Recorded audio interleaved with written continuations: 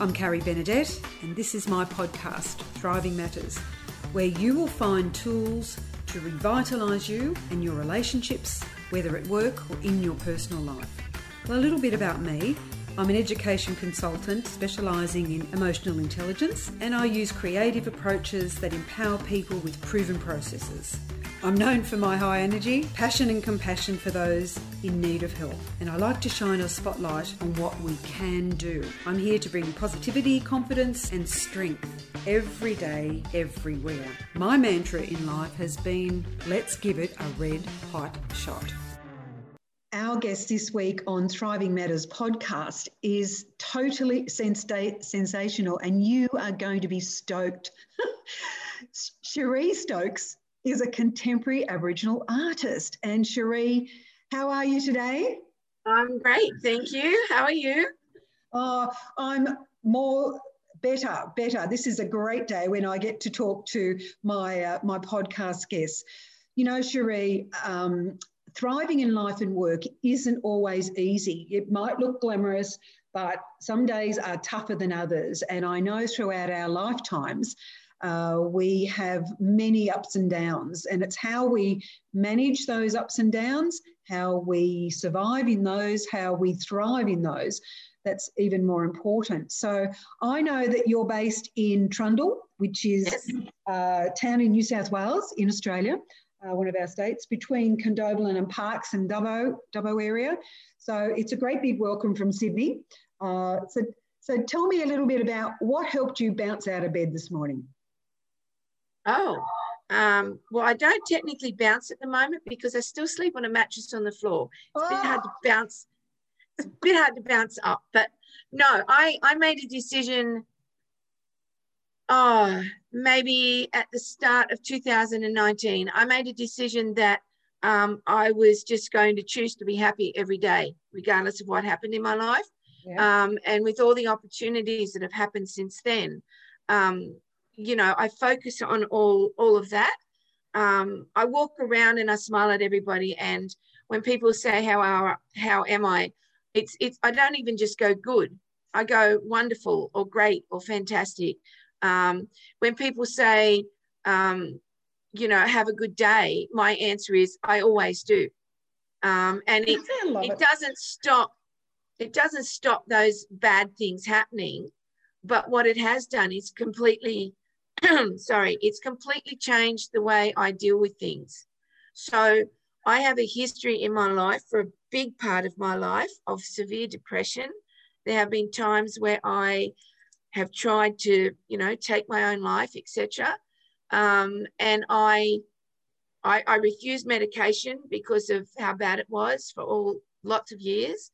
And then I finally had a doctor explain things were a bit different now and put me onto some, and it gave me the ability to step back a little bit.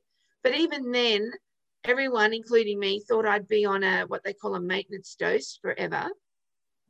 And I came off it when I made a move, and the new doctors, nobody would put me in to renew the prescription, even though it was not good to just cut those, you had to wean on and off them, sort of thing, right? You can't just cut straight off them. So knowing that I was running out, I basically started to wean myself, I suppose, and I've never been back on them since. And what I've discovered is, the way I look at it is, depression is a bit like being an alcoholic. You never lose the ability to go back there, but it's a choice. It's a choice. And there've been different times, like when the depression gets really bad, my secondary thing is anxiety. So for some people it's around the other way, but for me it was that way. And so I've suffered from both at times. And what I've found is that it really is a choice that we make about what we allow in our head. So I don't. I know it sounds simple, but I just make my choices, and I choose to get up happy every day, and I choose to move forward, and I choose, if somebody gives me a problem, business-wise, I just either plow through it or find a way around it. I refuse to have people tell me I can't do something anymore.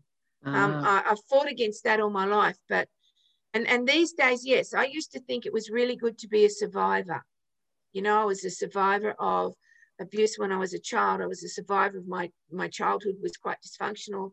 I was a survivor of a DV relationship. And it hit me one day, I'm tired of being a survivor. I don't want to survive my life. I want to live my life. So when you talked about thriving, that's the difference these days. These days, that is what I do. I thrive. I choose to thrive. So, yeah, and I want to teach all these other people how to do that. I want to inspire other women, especially older women, because I'm going to be 60 in a few weeks. I want to, and this journey started when I was about 55. So this actual journey I'm on now didn't start until I was 55 years old. And I basically got rid of most of my belongings, moved in with a friend for a few months up the other end of the state, spent those months painting, got in my car, packed all my stuff in, my art, my painting, my supplies, and drove 3,000 kilometres to Uluru, spent a month there being resident artist, and then came back home, I guess, traveling the same distance. So I drove myself. I slept outside of my car on a stretcher with my swag every night under the stars. And I made a choice that if the universe was giving me this opportunity to be able to build my art and my profile, that I had to take advantage of it. And that's when I really came out of my shell, because before that I was quite mild, to put it that way.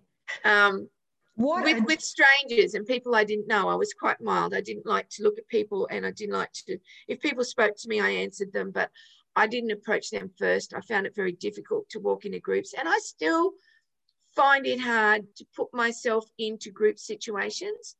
But if I make a choice to be there, then I make a choice to participate.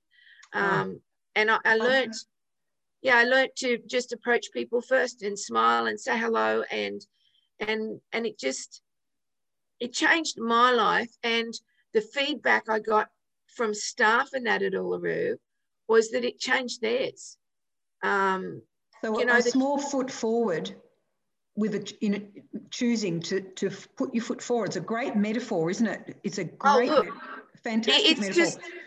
It really is. And people who are struggling with depression and things, I mean, I've been there. I know that when you're in the middle of it, it's really hard to hear people say things that are easy. But this is easy. It really is the simplest thing. Well, no, it's not easy. It's simple to change your thoughts, to make a choice how you're going to be every day, and not let other people, control your feelings, etc. We are responsible for our own feelings. Nobody else makes me do anything. Nobody else makes me feel a certain way. I choose to allow some people to do that. And these days, I choose to own my own feelings and not have other people control me at all. I'm very funny about that. Well, I suspect your journey isn't over, Cherie. It's just beginning. Things are just whatever. I mean, this is not me yet. What I see in my head for what I want before I go anywhere is a lot more than this. And the fact, I think what I found is I've got success because, and I do believe my ancestors guide this journey. I believe they're the reason I started it. And so now that I'm turning it around and created a program to give back to other Aboriginal artists, I see more success happening. And I think it's because they're rewarding me because I'm doing what they wanted for me. So sorry for the ums. That's really bad. No. She's about to go again. I think the ums give you a chance to listen to what you've just said and then progress the thought. So don't you worry about that. My English teachers from primary would be dying right now. I was taught very, very, very good English as a child from my primary school at Coolah Central School, by the way, people. There you go. And our listeners are getting a great history of life growing up with an Indigenous background, yes? And so tell me, I know you're going to be 60 coming up very soon, so we're going to wish you a very, very happy 6th decade, right? It's when I think about it, I had one of those a couple of years ago, so but I just think, you know, these decades, it's all possible no matter what. And you've described a situation or environment that you've been in that some would say is not, you're not able to thrive in, right? Some people would say that, but the choices you've made are now saying, actually, they're helping me with the next choices. So tell us a little bit about what your great news is that you've just found out, because I am feeling so very privileged that you shared that with me today. So let's So my dad was stolen generation, and his mum was, and we were raised up. So my mum was white, and we were raised up away from my father's family that he did know. He was about 7 or 8 when he was taken, him and his brother. It was 15 years before he found his family again. He never really connected with any in his family apart from the younger 2 siblings. He was an alcoholic by the time he was 16. He, you know, the worst conditions. He was put out on a property and treated worse than the animals on the property. It was really, really bad. And he has told us very little because it impacted him so badly.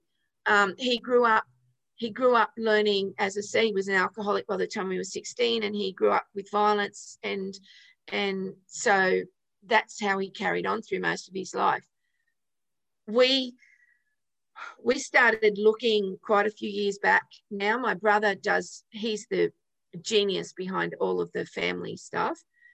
When I started this journey, I started to so most of my life, I've always acknowledged my Aboriginality. We were teenagers when we realised, we saw pictures of cousins and that they were like my hat. I've got first cousins up in Arnhem Land who just, they're black as.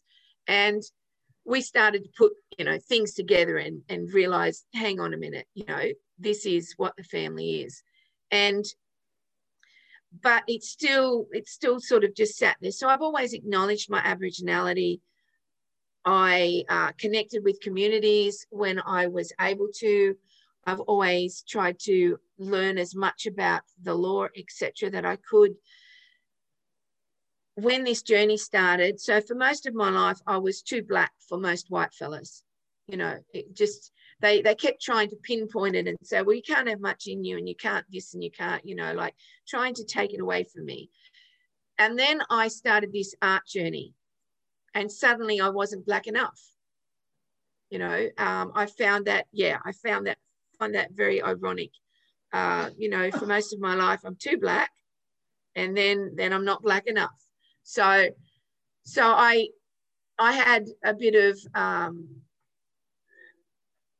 can't think of the word I want, but people from both sides. So there are some Aboriginal people as well who go, wow, well, we've grown up really black in our communities. We have good knowledge of who we are. Who are you? You better prove it.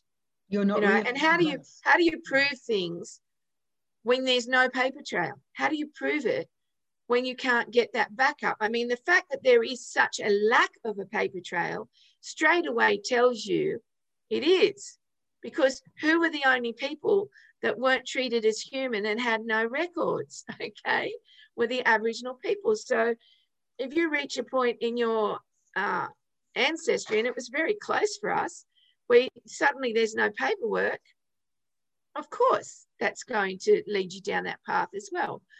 But for us, everywhere I go, I mention names and I find people, I find relations. It's really cool. But we got to a point, I reached 2 points. So the first point was last year after opening the gallery.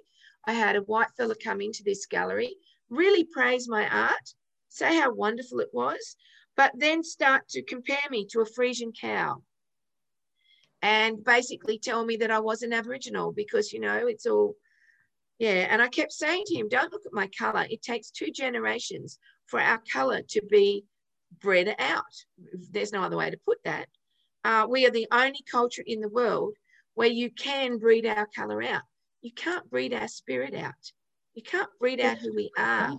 The connections I've had with land have been my whole life. Certain aspects of who I am, I look back to when I was a little girl, and I've had those abilities the whole time, and they are what connect me. So I made a decision after him. He upset me a great deal. I actually ended up asking him very nicely, but I asked him to leave my gallery. Then I decided, you know what? I'm over this. I don't have to defend who I am. I know who I am. Every Aboriginal community that I've been in, including this one here, have always accepted me, have acknowledged me as Aboriginal before I've even said anything, because I don't go places and say, this is what I am. Well, I do now, I guess. It's part of my business. So I thought, if somebody has an issue, it's up to them to prove who they think I am. It's not up to me to worry about it. That's their, you know what they say, everybody's opinion of you is their business. And we can't stop that. It's their opinion, isn't it? That's it, right? Whether it's right or wrong, it's based on their It's not my business. Assumptions. Not my business. I'm not taking it on. So then I had also come to a point where I'd accepted that I would probably never walk on land that owned me, where I belong, because all the people with the names to make those connections had died. So they'd gone. So my brother had found through my grandmother that we'd gone back to one of the 2 Brisbane tribes. And it's only just recently that I have discovered that he has taken it that step further, and we actually belong to the Cubby Cubby people. They're northwest of Brisbane. And it's amazing. I've got goosebumps now straight away. You've just given them to me. We did it at the same time, I'm sure. I went, oh, when I just went Gubby Gubby. I can't wait to walk on my own land. I can't, well, not my land. I can't wait to walk on land that I belong to. I can't wait to meet with people. Now, our family as such no longer lives in that area. But I have no doubt that I will connect with people, because, you know, and I just, for the first time, I will cry now, 60 years old, and for the first time, I belong somewhere. It's your soul. It's your heart and your soul. Beautiful. No. It really is. It really is. People don't understand why this is so important to us, and they don't understand that this is that intergenerational trauma that happens from the stolen generation. I wasn't taken. My dad did everything he could to make sure we weren't. I was born when that policy was still active. And I was 6 years old by the time we were acknowledged to be human beings. So he did everything he did, which as a child I hated him for, because it kept me from family.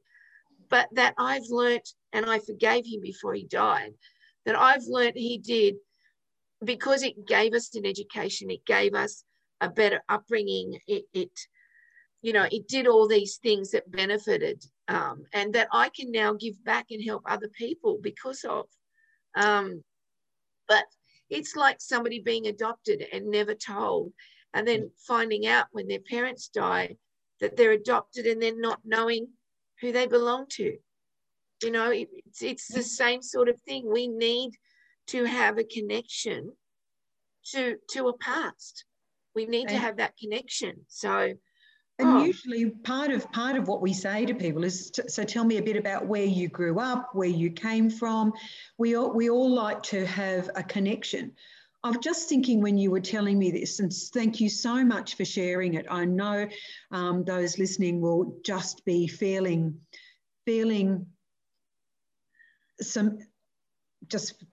for you, I think, because I had a similar reaction, but in a way, often what goes before us, we can look at it as a gift or a burden. And yep. I think that's what you're telling us today. You've chosen to look at life not as the burden, but as the gift.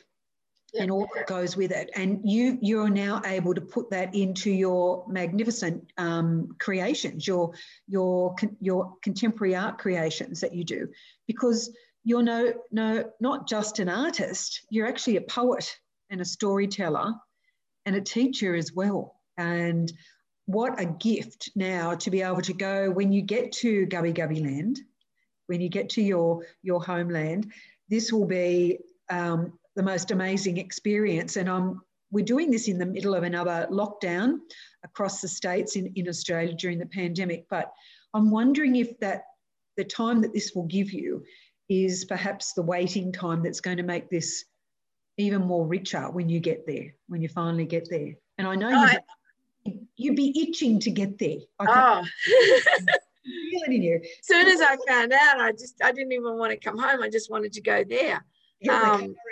Just straight away, it was important to me what we found. And I'm saying to my brother, so have you been there? Have you been there? And he's going, well, no. And I'm like, but he doesn't feel that need. Whereas I am very connected to land, and I do have that need straight away to do that. It's just, yeah. But I suppose with everything I've got going on in my life right now, the ancestors know that I can't afford to be gone up country not yet for an indefinite period of time. So yeah, they're making sure I can still do what I need to do.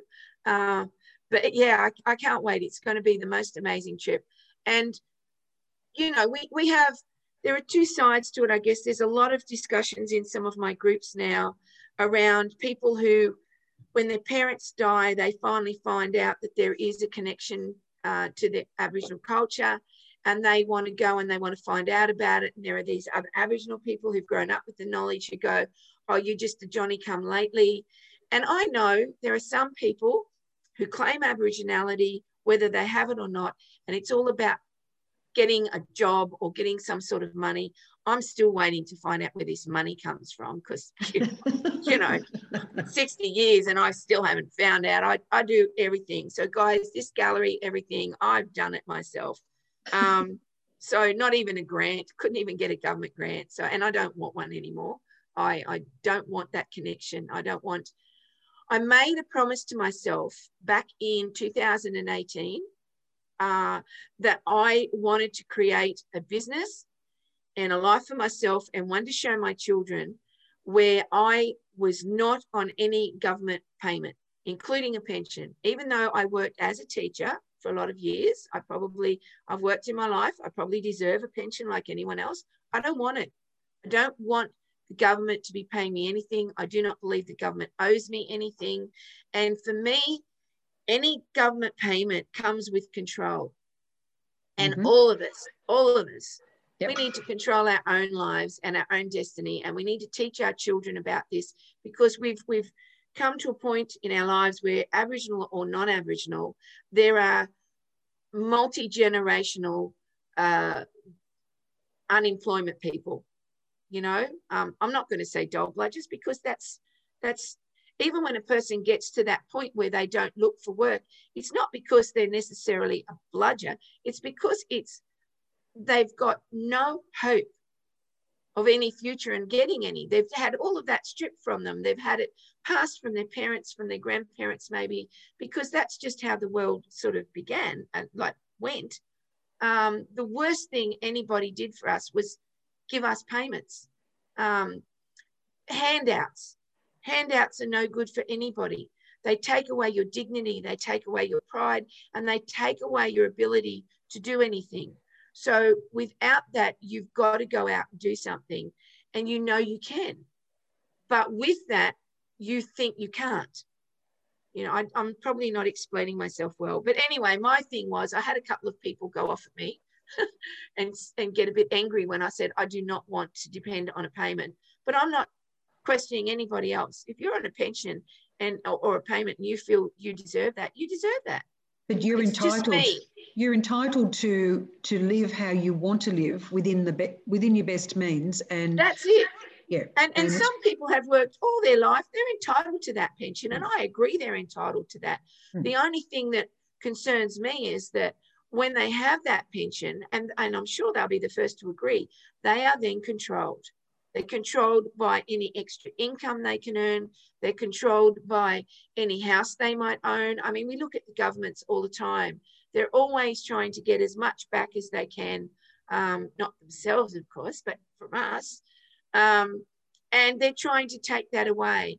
I think if you've worked all your life and you've bought your own home, etc., you've paid taxes all your life, you're entitled to get a pension, and nobody should be saying, well, I think you should be selling your house first and buying a smaller one. Because we all have an opinion on what everybody else should do. We all make assumptions on what we think is the truth.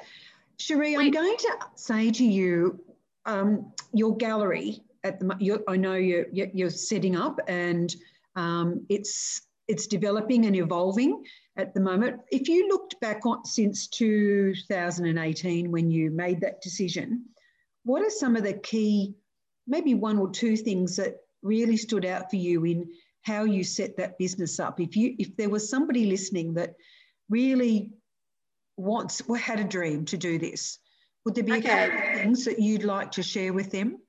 Because really this is thriving. This is about this notion of the roller coaster ride and looking at I have an absolute trust and belief in what I call the universe. So that may be God for people who are Christian and hold that belief. That may be God. For me, it's the universe, and tied up with that is my ancestors, okay? I have an absolute trust that when you put out there what you want, you can have it. But part of the responsibility of that, and I don't question how that's going to come to me. So I actually started this journey at the start of 2016. I still had my youngest daughter at home. I was still caring for a grandchild. That was when I had the realization that I could use my art to make a living. And I started to move along that path. Around 2018, I went on to the NICE program and was able to turn it from a hobby, as I was told, into a business. And I've continued. But yes, I guess I've kept my eyes wide open for every possible opportunity. And I've taken it. And sometimes they haven't worked, and sometimes they have. But the way I look at things is everything that comes to me is either a lesson or an opportunity. So it's a lesson or a blessing.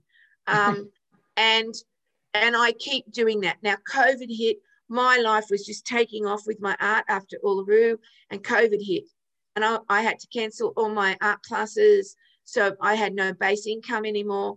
Keep in mind that I was not taking a payment from anybody. I had made a decision when I left the NICE program that I was never going back on a payment. And COVID hit, and Vinnie's fed me for 2 months because I had no income whatsoever. So then I started seeing opportunities to be back here in Trundle, because I was 2 hours away, back here in Trundle near my family, to have a gallery. So I pursued that. I took those opportunities and took the steps that came up to do that. And I ended up in the middle of COVID shutdown in 2020, opening my own gallery. So I love it. Yeah. And here we are now in 2021, all in COVID shutdown again.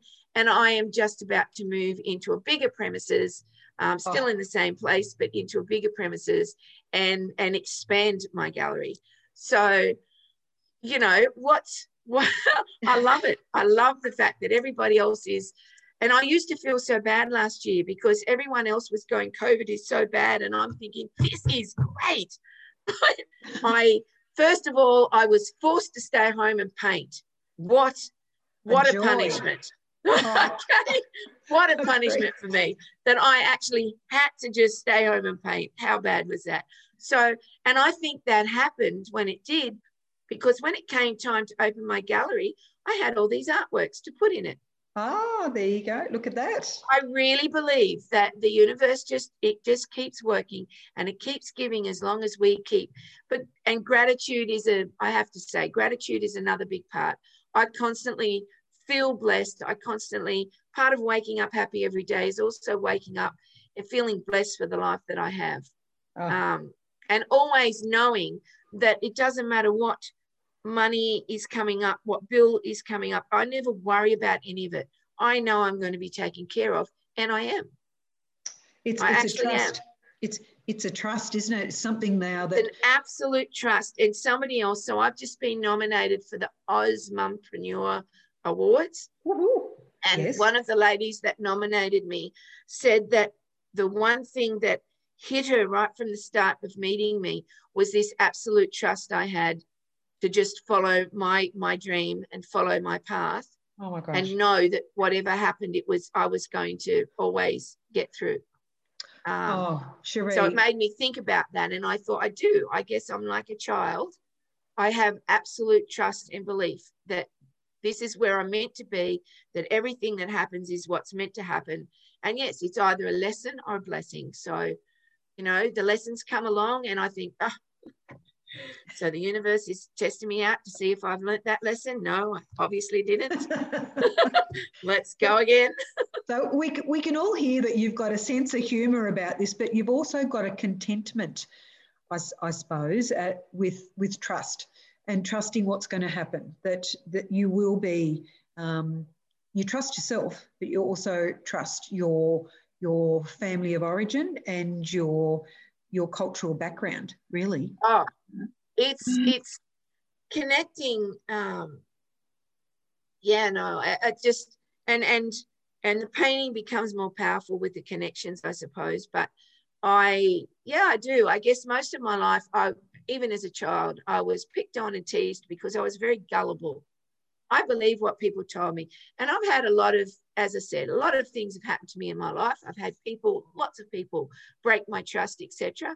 I refuse to become cynical because the one thing throughout my whole life is I refuse to let other people win. And I understood from an early age that when they can make me feel bad, then they win. And when bad people stay in your thoughts and in your feelings and your actions, then they win. And I don't like to let other people win. So it's a case of, and I reached a point a few years back where I realized that being gullible was one of my biggest positives, because it was my gullibility and that allowed me to trust the universe and the ancestors. Whereas other people become quite cynical, they question, that belief, it's too simple. I get back all the time, it's just too simple, or it's easy for you. Well, no, it wasn't easy. No. I'm not saying any of it was easy, but I made a decision and I followed through with it. And I had setbacks and I started again and I just kept going. But it is that, and I refuse to have somebody else make me cynical about anything. I really do. I never want to have somebody else drag me down to their level. I really don't. It's the choice we make. Yeah. Yeah. And that backs up a whole lot of the research we have around, below the line thinking or above the line thinking, or being optimistic versus pessimistic or realistic. But it backs up that knowing yourself is core to how you are self-aware and how you are aware of others. And then we get the choice that we make. So you've had some major choices to make. And it seems to me that that smile has just come on your face, because I can actually see your face while we're doing this. So listeners, the big smile on Cherie's face is about her trust in herself through all adversity. And that's a pretty big story. And I'd love you to tell everyone where they can find your work, number one, where the best place is, and if they're interested. And I'm going to make it part of my journey to actually get out and out to Trundle and to see you. I think it's part of the journey. You're a global leader. You know that, don't you? You are an Australian leader within your own right. It may not be a big neon sign flashing light that tells everybody, but you are a leader within your own family. You are a leader within your community, and you are a leader across the globe. So I just want to acknowledge that. And but I want you to tell everyone where they can find your art. Okay. Well, the first thing you can do is Google Cherie Stokes and most of my things will come up. But Original Art by Cherie is my business name, and that is across my website, my Instagram, like all my things, Facebook, okay. Everything is Original Art by Cherie, and you can find me. Yes, so www.originalartbycherie.com. That's me. Instagram. So I'm Instagram, LinkedIn, Twitter, the works, Facebook. Website. Yeah, all of that. Well, I've added a couple of the others. I've had accounts for years now with like Twitter and LinkedIn and things, and never done anything about it. Twitter is still not my favorite thing to do, but I've got them set up so that when I post each day, I've got ones that will link up with each other. So I post to 2 instead of 1 and things like that. And I just go through and just chuck them out there. Sometimes I comment, sometimes I hashtag, and sometimes like this morning, I just put up and it's there. So, but yes. Well, listeners, didn't I tell you that you were going to be stoked by this conversation? What a story of thriving that has not finished for Cherie Stokes. We aim to talk to ordinary guys and girls who are doing extraordinary things in their life and work. And we have just had the most amazing story told by you, Cherie, about your life and your attitude to life. And I am honoured, and I want to thank you for that. So listeners, if you really have enjoyed this conversation, pop onto your favourite podcast app, give us a few likes and loves. We all need a little bit of a hug, especially during times. Pop onto Cherie's website, Original Art by Cherie. You can see that if you just pop that into Google, all her socials will come up. That's an easy find. And if you'd like to know more about what I do, Carrie Benedette, pop onto Global Leaders Thrive or my website, Carrie Benedette, everything CarrieBenedT, and just watch Cherie's spelling as well. She's CherieStokes. So a little bit different spelling there. But it's been such a pleasure, Cherie. I've got to say, I'll be back in contact with you. I want to know how getting to Gubby Gubby homeland is for you when you get there. I hope I've said that correctly. I hope I'm saying it correctly. I haven't spoken to anybody from there yet. So, and language is a big thing for me. So, yes. Yeah. So, look, thank you so much. Over to you, everybody. Don't forget, you are precious, and we are in very strange, uncertain times. So please go gently, because your thriving matters. Bye for now. Bye, Cherie. Bye. I'm Carrie Benedette, and this is my podcast, Thriving Matters.